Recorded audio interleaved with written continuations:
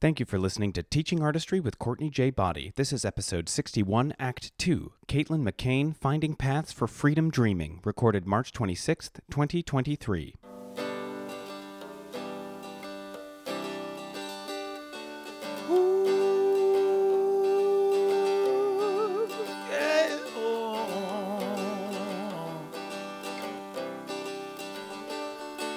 So damn tired of waiting on a perfect A plus B. The one-size-fits-all prudent kids all screaming about irrevocability. Let's burn some bridges, earn some stitches, and fight our own way free. 'Cause the rules don't lie, but they don't apply to people like you and me. Let's start it up now. Let's start it up now. Let's start it up now. Let's start it up now. Now they say it's all decided, all divided, all laid out. And the pushcart man with a three-part plan can't understand what you're shouting about. But when the paths they plow, the lives allowed are the only roads you can see. Just remember walls were built to fall for people like you and me. Let's start it up now. Let's start it up now. Let's start it up now. Let's start it up now. Hey, TA Podians. Welcome to Teaching Artistry. This podcast is researched, recorded, and produced on the unceded lands, water, and air stewarded by the Canarsie and Munsee Lenape peoples in what is colonially known as Brooklyn, New York. Thanks so much for listening, and thanks for being a part of our global community. Invite your peeps, colleagues, and friends to join our community and subscribe on SoundCloud, Apple Podcasts, Spotify, or any podcast player.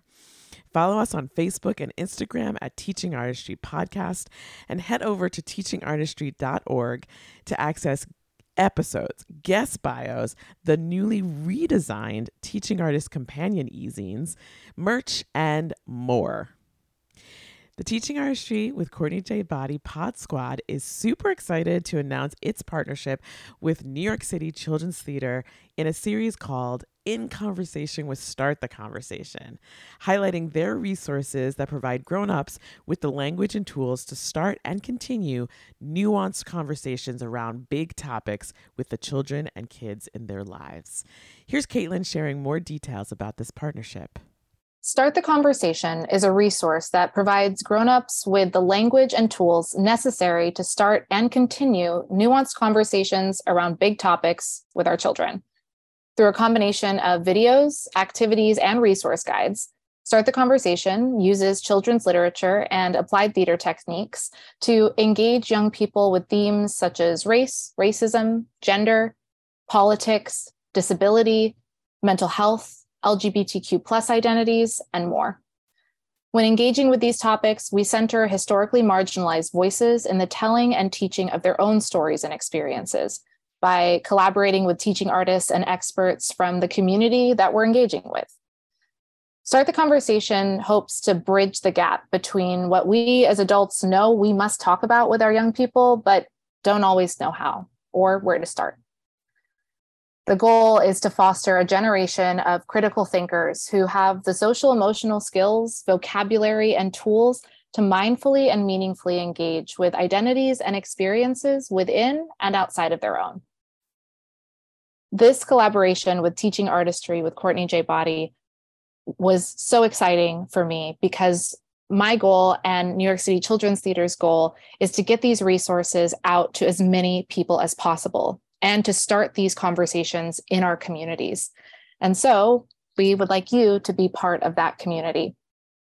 During the podcast, we're going to dig into 3 of our conversations that have been particularly relevant in these past few years and feature some of the topics that are closest to my heart. In each episode, you'll get to hear from some of the expert collaborators who worked on each project. They're my favorite people, and these resources would not exist without them. So we'll be exploring our relationship to race, exploring gender, and a conversation on emergency drill support. I'm really excited to have these conversations with all of you.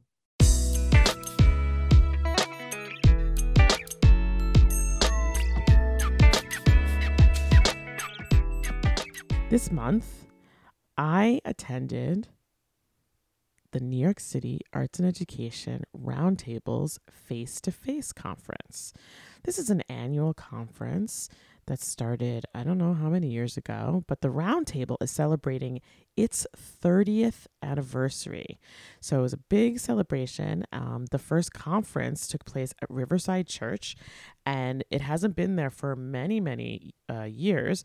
And so they celebrated by having it back at Riverside Church, which was was the location where my first face-to-face conference was 22 years ago. So you can imagine I was very nostalgic for several reasons. One, it was the first full in-person conference that they've been able to hold since 2019. So there's that nostalgia, being able to share space with my colleagues over a 2-day period. In addition to that,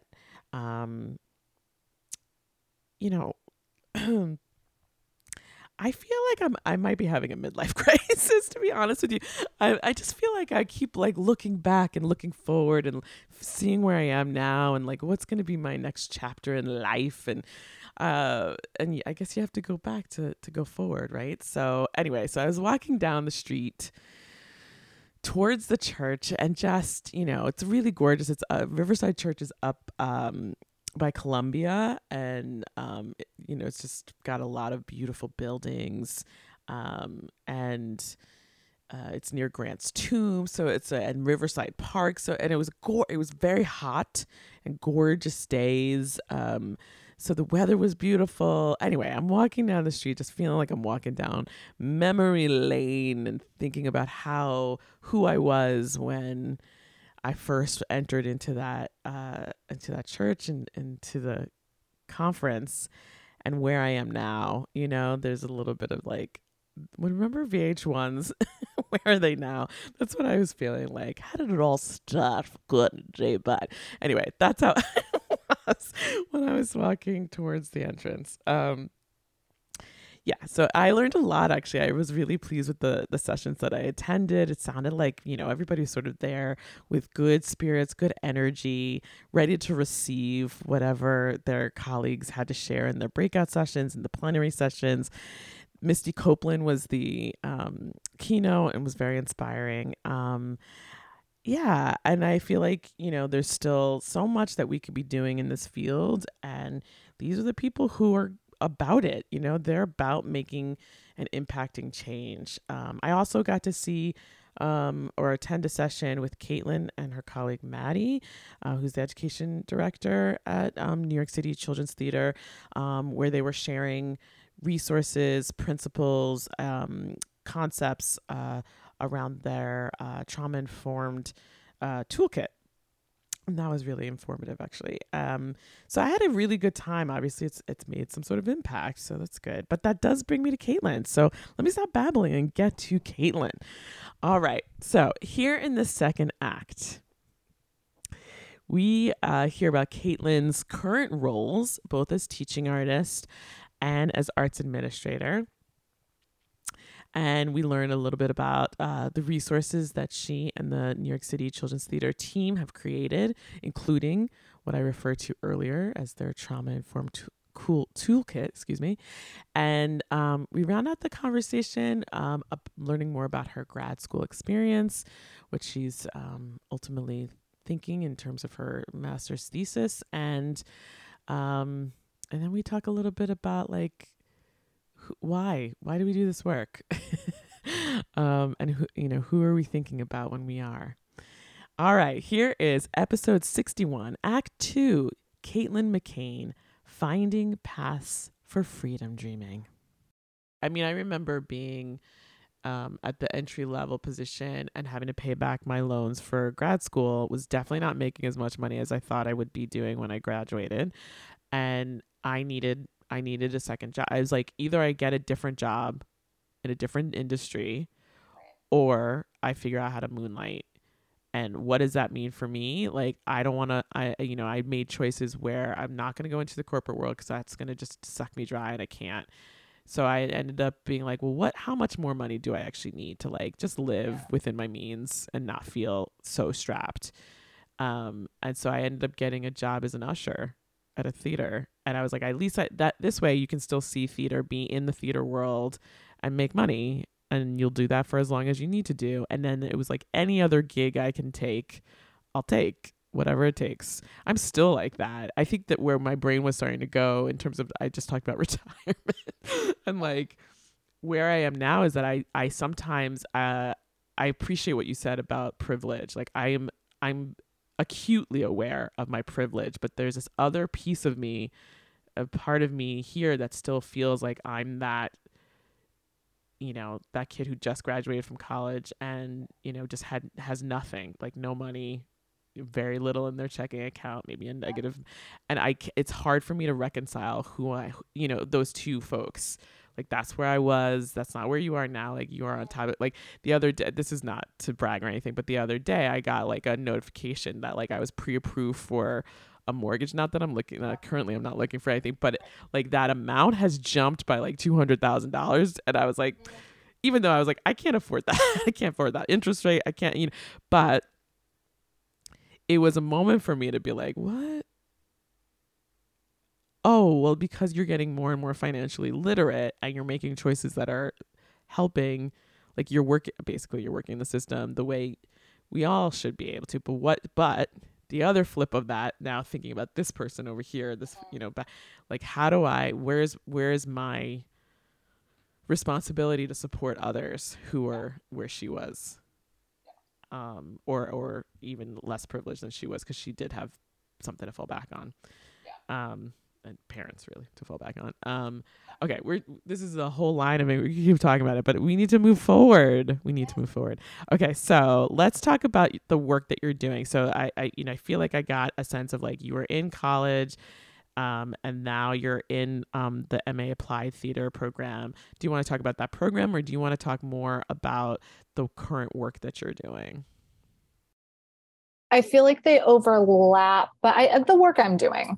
Yeah, because the MA has informed so much of that. And I also have tried to find a lot of opportunities to intersect those two. Yeah. Great. So talk to us. So we know that we're featuring a whole bunch of really amazing work by New York City Children's Theater called Start the Conversation.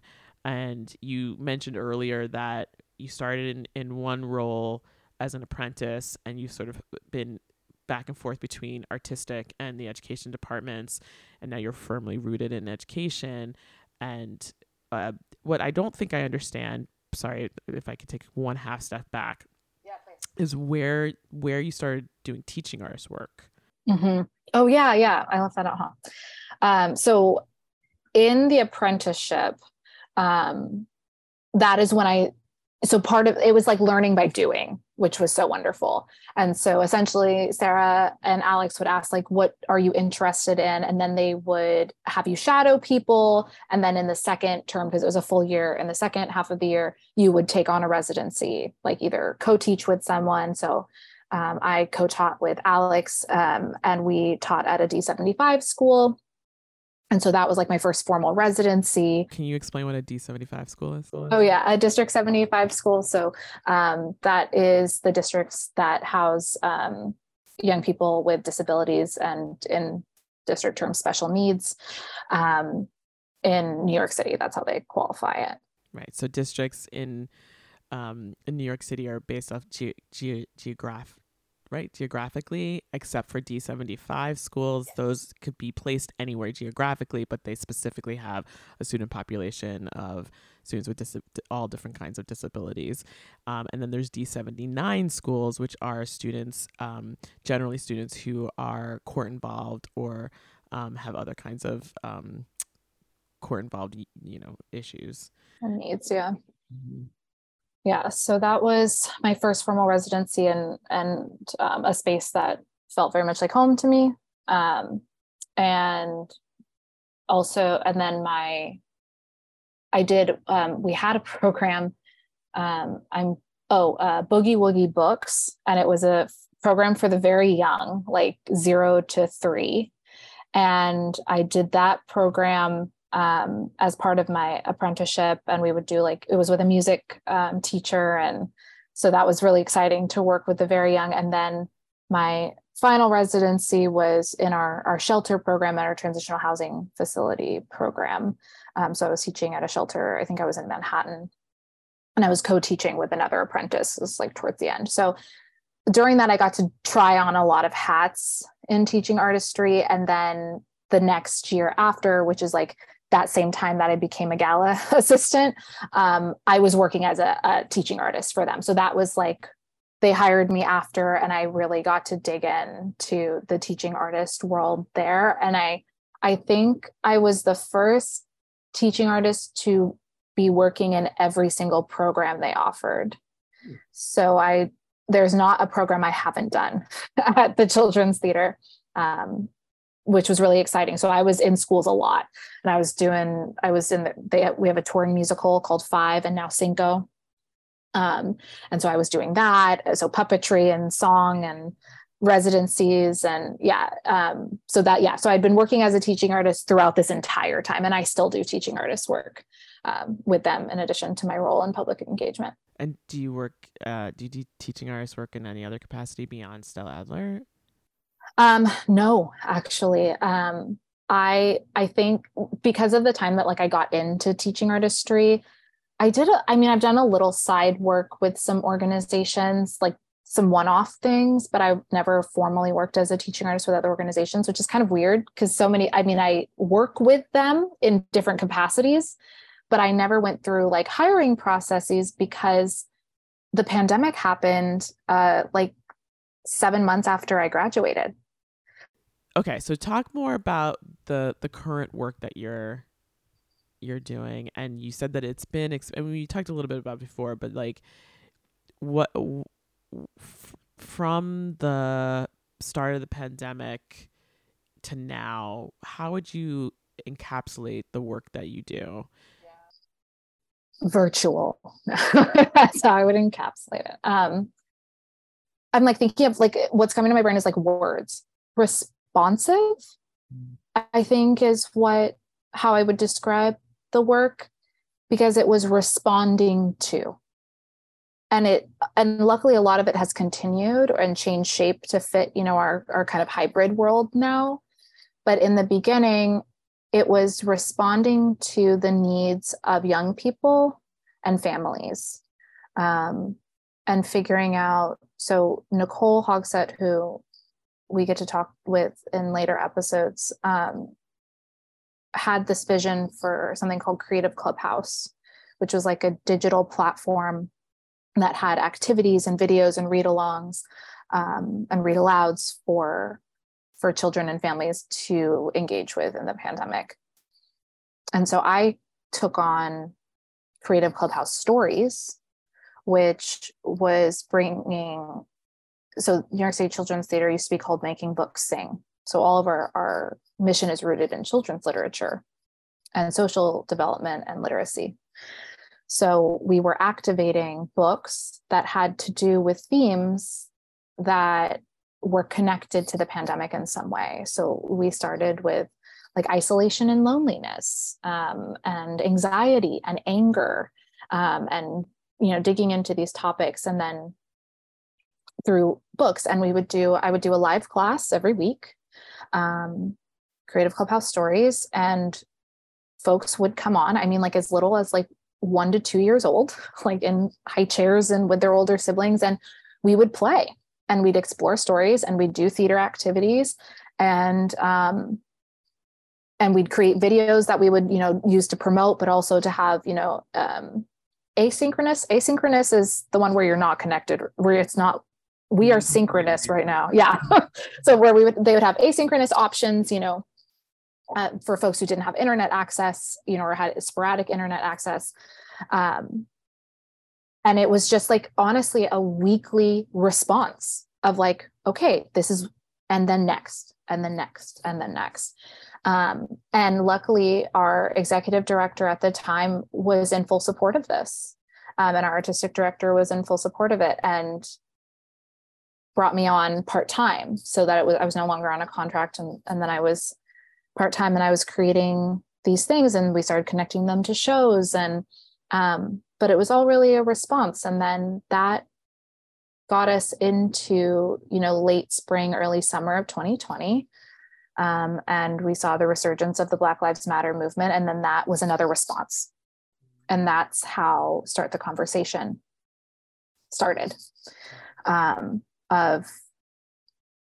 were talking about earlier when you said like that thought of, combining the person that you are now and the, financial literacy you have now versus the person back there in the past who didn't have that. And like, what is your responsibility to them?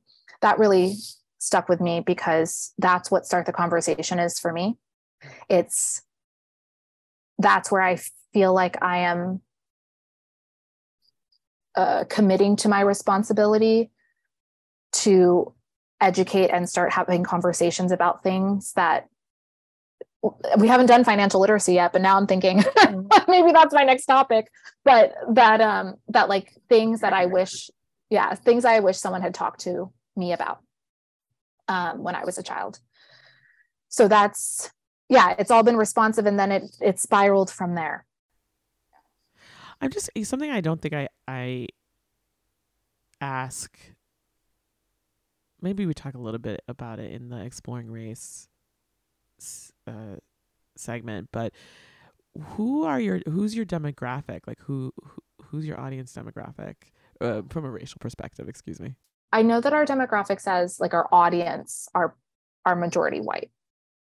Yeah. And that was definitely the case in my classes, that we always had young people and families of color, but it was at least 50%, if not more, white in each of the classes. So when we started making Start the Conversation and those resources, I think the families that I had been working with were in mind.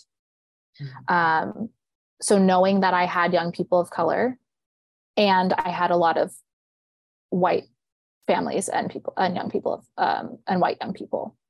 So, and of all different mixes, right? There was multiracial families, of course, in that mix. So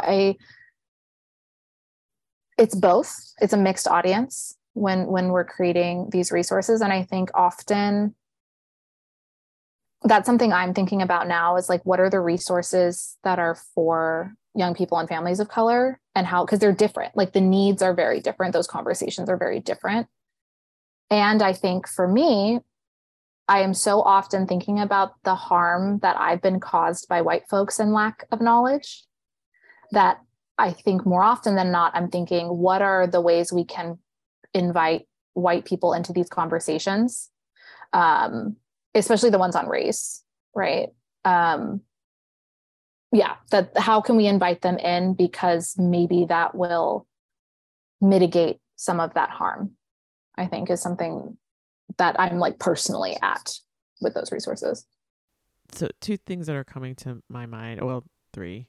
One is, just the very specific need for arts organizations to really dig into those statistics and answer some and interrogate themselves on what that means, and if they want to change it, what strategies they're going to do to make changes in terms of those percentages in a way that feels not tokenizing, and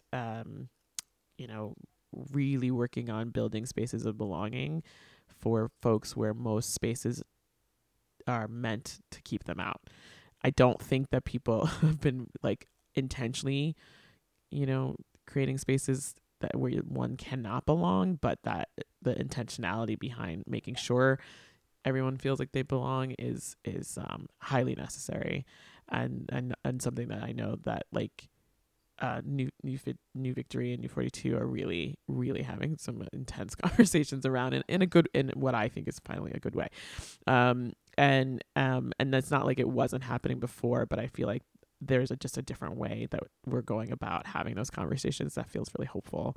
So that was the first thought, is just like, I think a lot of many organizations probably are doing that. And I like what you talked about how to, how can we create resources that invites, so that there are more opportunities for harm reduction over time, is really lovely to hear.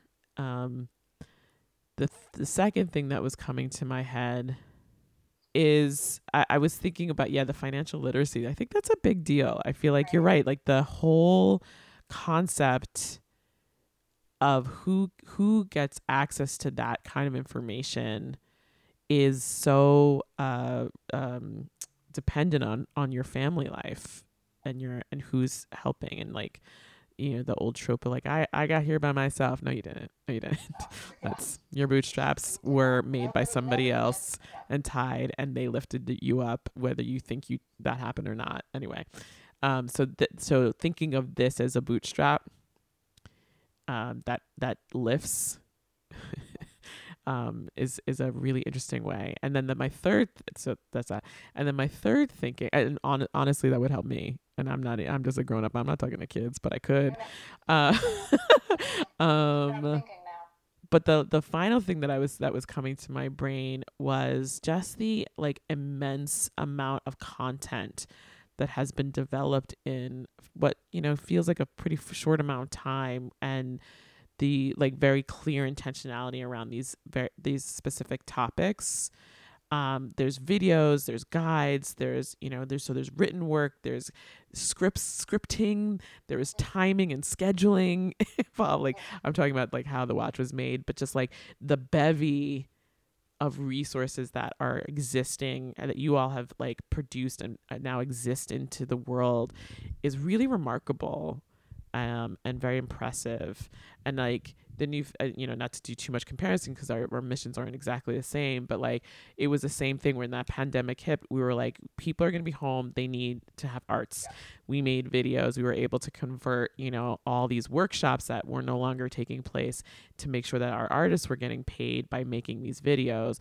And then those videos have such a life beyond. That's not a money making thing, but it is an impact making product.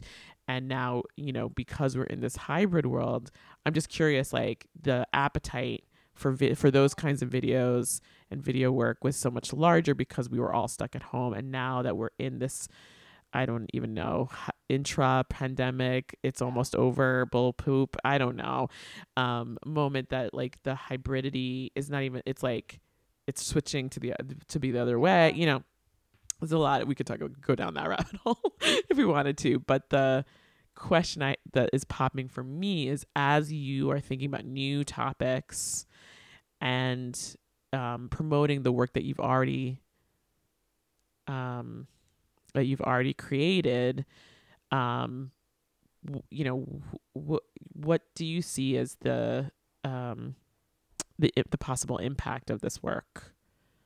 That was something that we sat with, and that I sat with, of like, okay, the appetite, like you were saying, of virtual content is, I think, maybe even less in some instances than before the pandemic, because we were so oversaturated with it.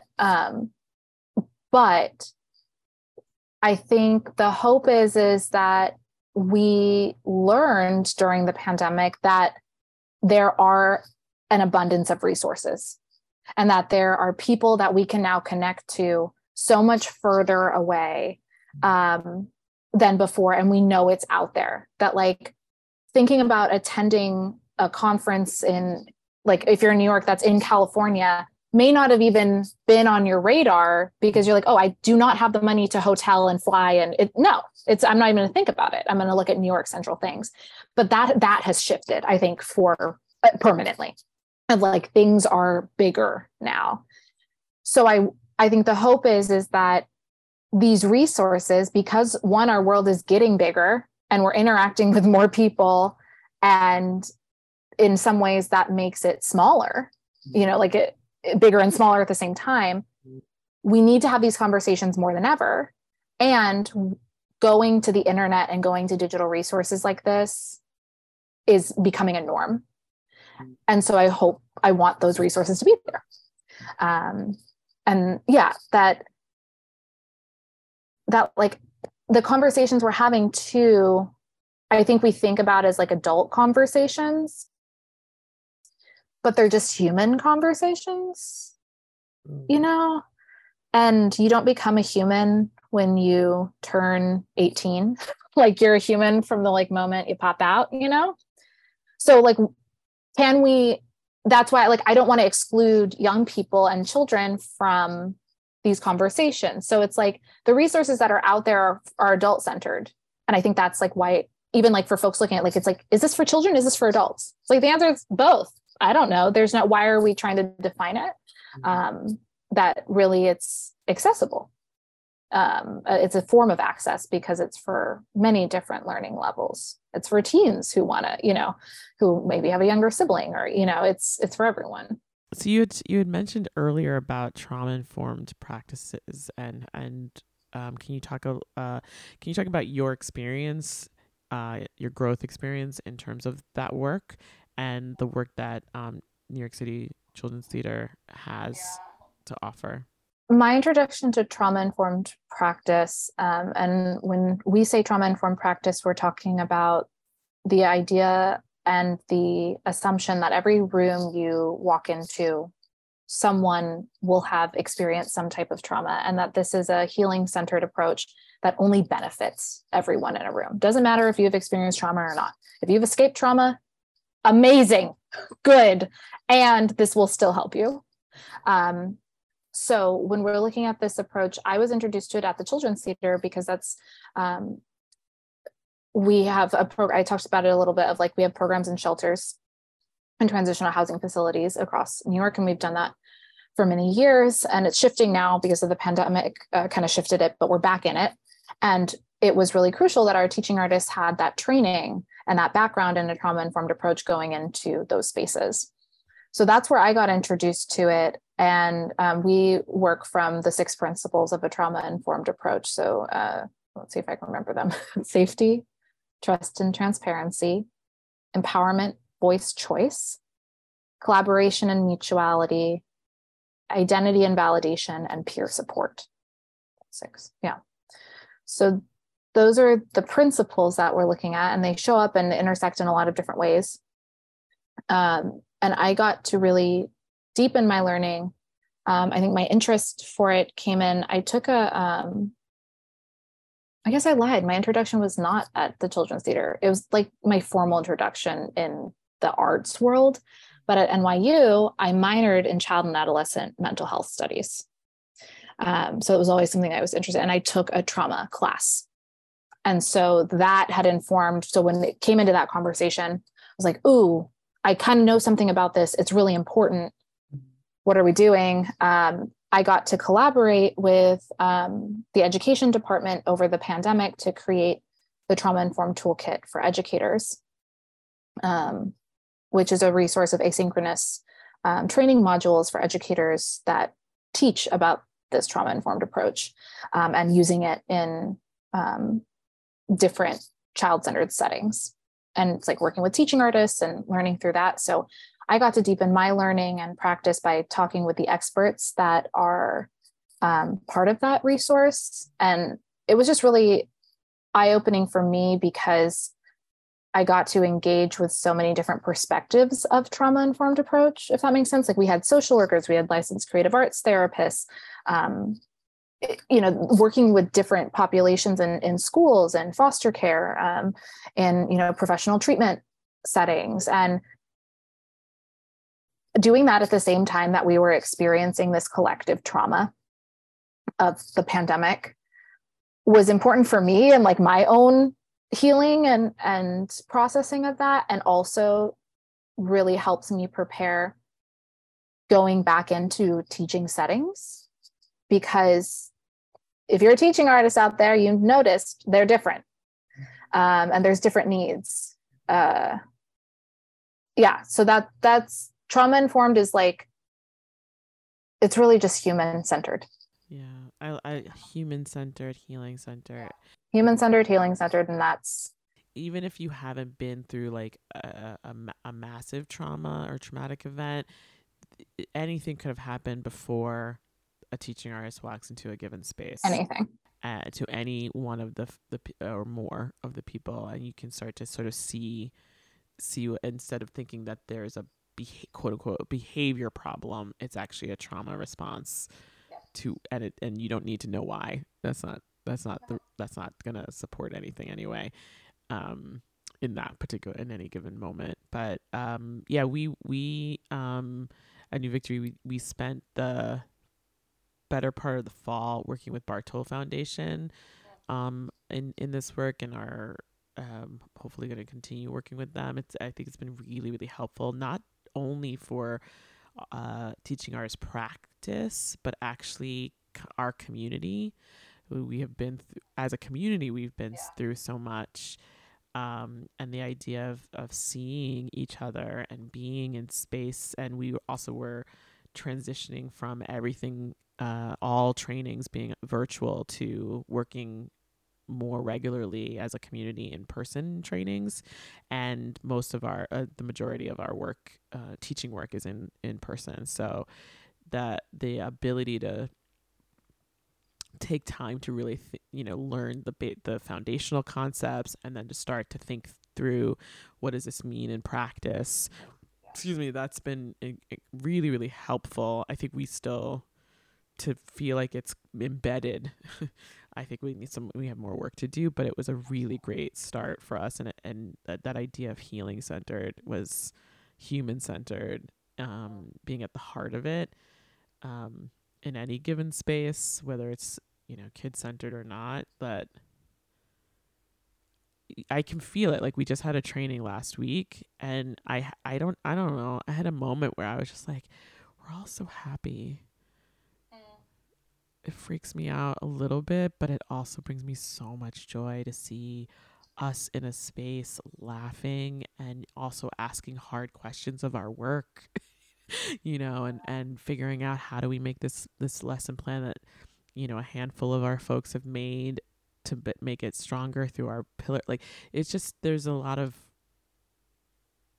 it's important work. So, is this work something that anybody could commission, meaning trainings, and the resources? How do they get them? So the toolkit is available. That is not a free resource. That one is behind a paywall.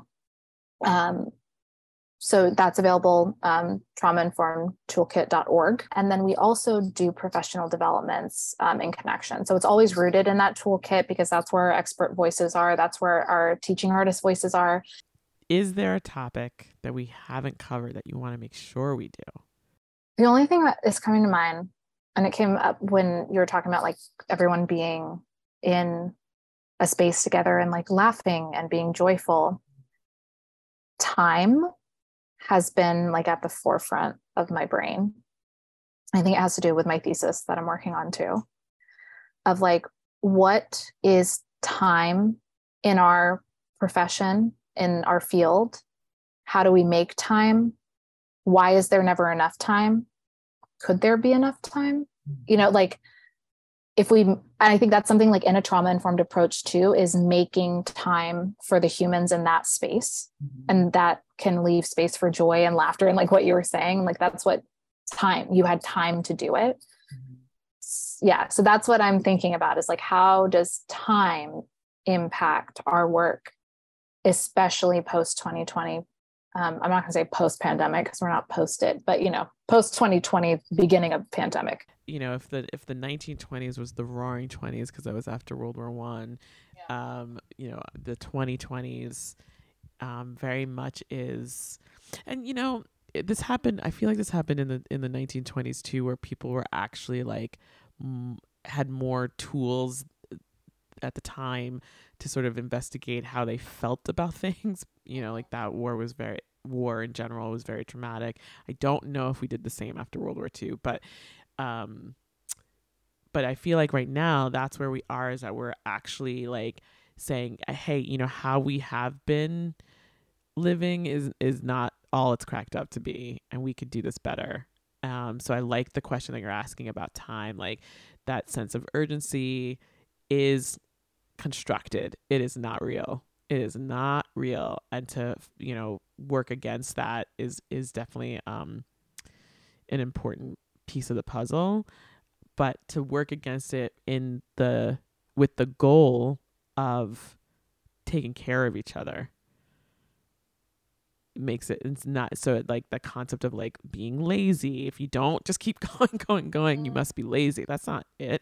You're tired. We're all tired. We're tired. And to give ourselves some time, and also to be able to think and be intentional, and the work the possibility of going in depth as opposed to just growing just to grow, because in the nonprofit industrial complex, that's all it is. It's a numbers game, and we're all fighting for the same amount of money, and it's all scarcity amount of bullshit. But what if we lived our life or went from a place of abundance and actually looked at each other from a place that we already have wealth, not necessarily money, but we all have resources and things to give, and that we can actually build something that is, interconnected. So in your own practice, what is a big question or questions you're asking yourself? Mm-hmm. Yeah, I think that time question for sure. Mm-hmm.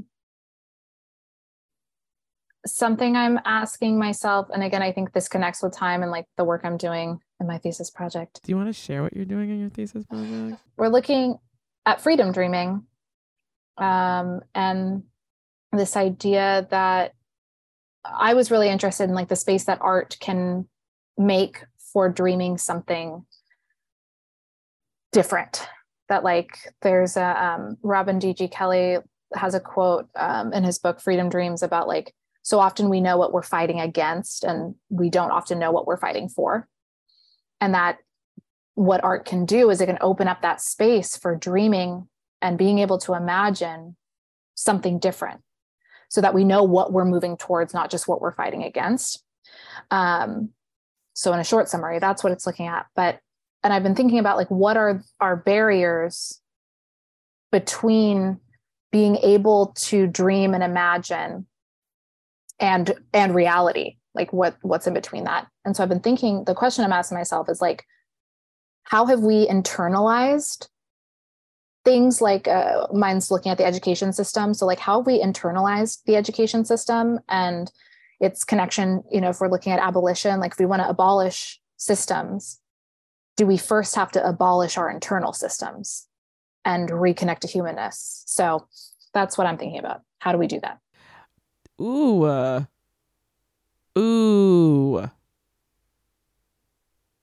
That's it. That's all.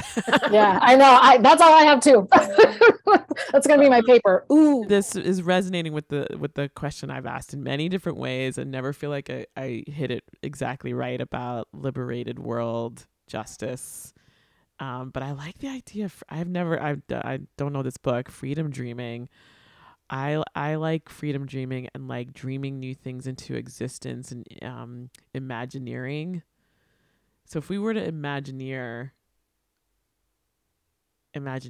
which part of the internal work, like that, you have to do the internal work to get to the external and the systems, right? But how do we get to a more liberated arts and culture world? What do we have to do? What do we have to do to do you think? What do we have to do to?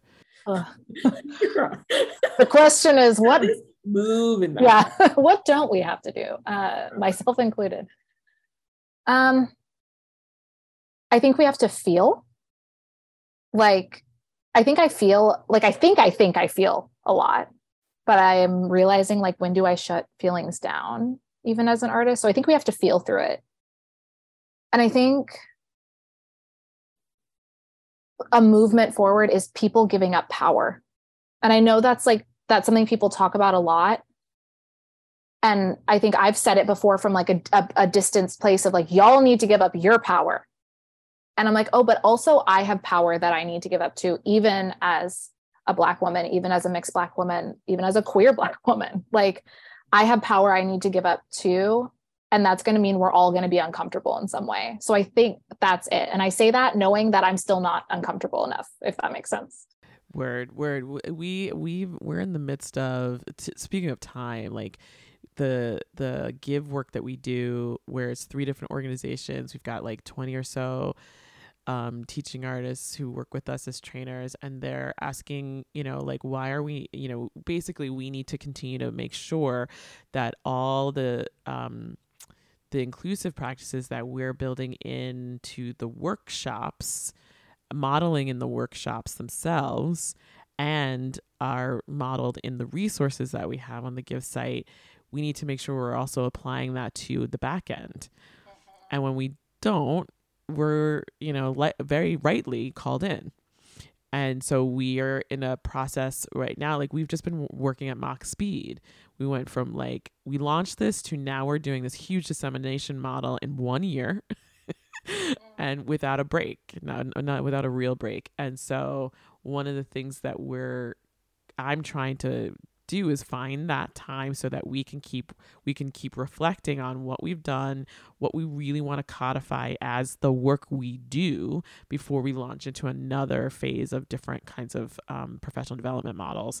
And they're there, like they're all ripe for the picking, but I don't want to just be like, well, now we're in a new academic year and we had a minute from closing one segment out and starting another, and doing that with intention. And not only that, but then also being really intentional about how much more workload we take on moving forward is another piece of the puzzle. And I think that part of that is making sure we're applying those practices into how we work together. And one of the many conversations that we had in our last reflection session was around shared power and building out the power structure of the team. Because right now it's held in full-time staff mostly. And how do we actually disperse the power so that it feels like it's clear we all have stakes. We all have and we're invested. Oh my. But that the model has to shift. The leadership model needs to shift. And so that giving up power is part of actually redistributing the power. So that's one way to think about it, and that's just a tiny little microcosm of this field, but something that is really helpful for me to be, for it to be more in the forefront. So I appreciate you bringing that up. Okay, last question. Yay! Last question is, do you have a question for me? Okay, so it's very much in the theme of I'm always thinking about little Caitlyn and young person. It's come up. So in all of the programs that you've created, facilitated, witnessed, if you could take little Courtney to one of them, which one would you take her to? Oh, that's really cute. I like that. Little Courtney, also precocious and silly. I have said this a couple of times, that I wish that the New Victory existed when I was a kid. My parents would take us to see shows on Broadway, and my dad was very happy to have us see anything that was Shakespeare or I, Claudius, which if you've ever seen that series is not 5-year-old appropriate at all. But neither is a chorus line, so it's okay. Exactly, which I also saw at 7. But yeah, great performances was a big thing that would play in our household a lot, or we'd go to see theater, either like I said on Broadway, off Broadway, or in my dad's high school. Or the local high school that I went to. And at home, I was just very, very theatrical, but it all still felt distant to me, right? And so having something like the New Victory, where we would go and we would be able to play in the lobby and just feel like this was a place that was made for me, is definitely something I wish little Courtney had a chance to. I wonder if knowing who she's become, now I'm talking about in the third person, but knowing who she becomes as an adult, I wonder how much sooner I might have gotten into this field potentially, or, what could have happened. I don't know, but just having that kind of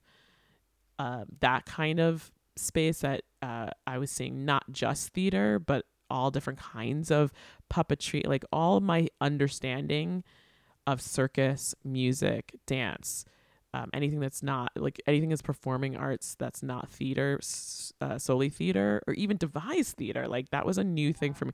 All of that I learned at the New Victory, and by working with amazing teaching artists who helped me understand what these skill sets are and be able to like link it back or connect it back to my expertise. So that's one. I think the classroom workshop, like that program of having artists come in and like surprisingly come in, or maybe we knew, like that I think would have been amazing for me as a kid. Again, I would have been able to just like maybe click in a little bit closer and feel a little bit more motivated to do the other work. If we had more teaching artists, we had like one or two, and we had assemblies, but we didn't have the kind of like programming that I design. And, you know, when I started working at the New Victory, I was hired specifically to run the classroom workshop program. And then it just sort of billowed out from there in terms of my growing responsibilities and really focused on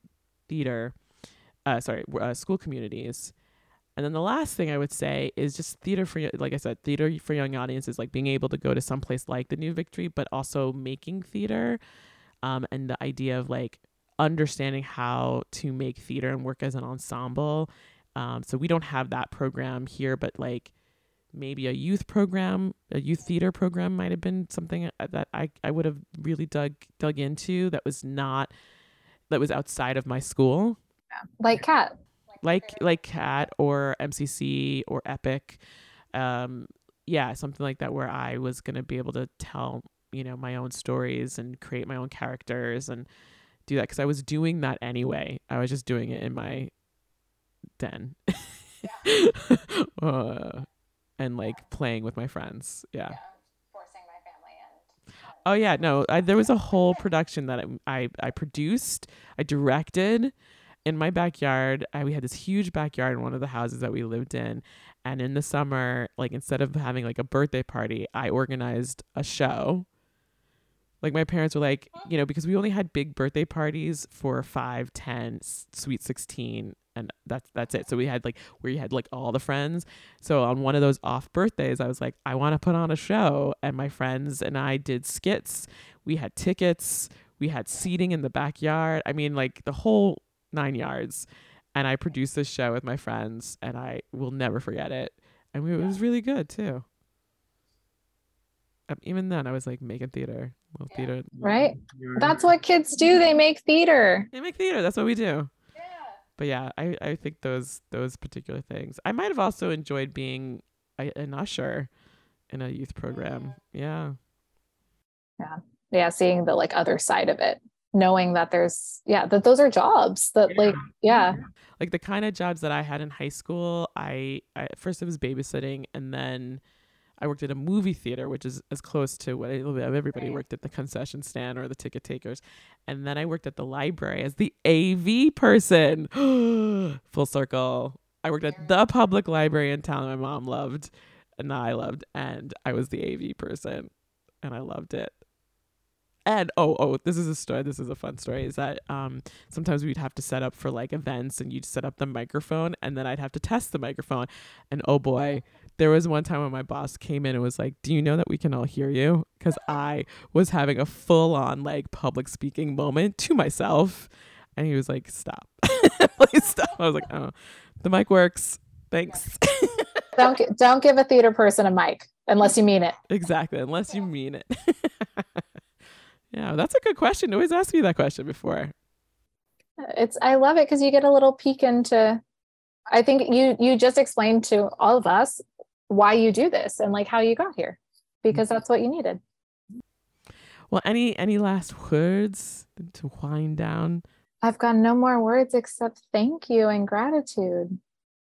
Well, thank you. This has been a delight. I am really looking forward to showcasing all the work that we have in the next 2 months. Or this month and next month. And I hope you have a great rest of your Sunday.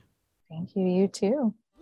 Thank you for listening to episode 61, Act 2 of Teaching Artistry with Courtney J. Body, Caitlyn McCain, Finding Paths for Freedom Dreaming. Join us next time when we are in conversation with Start the Conversation. This podcast is edited and produced by Ben Weber. Christopher Totten is the Director of Creative Content. Jonna Waldman wrote and performed the theme song. Tim Palin designed the logo. Visit us at www.teachingartistry.org and head to the pod shop at the top of the page for merch. Find us on Instagram at Teaching Artistry Podcast and now on YouTube. Check out the Teaching Artistry with Courtney J. Body channel and watch We Can't Go Back. Like our page on Facebook, listen to us on SoundCloud and Spotify, subscribe and rate us on Apple Podcasts, and be sure to share this podcast with all the teaching artists in your life. Let's start it up now. Let's start it up now.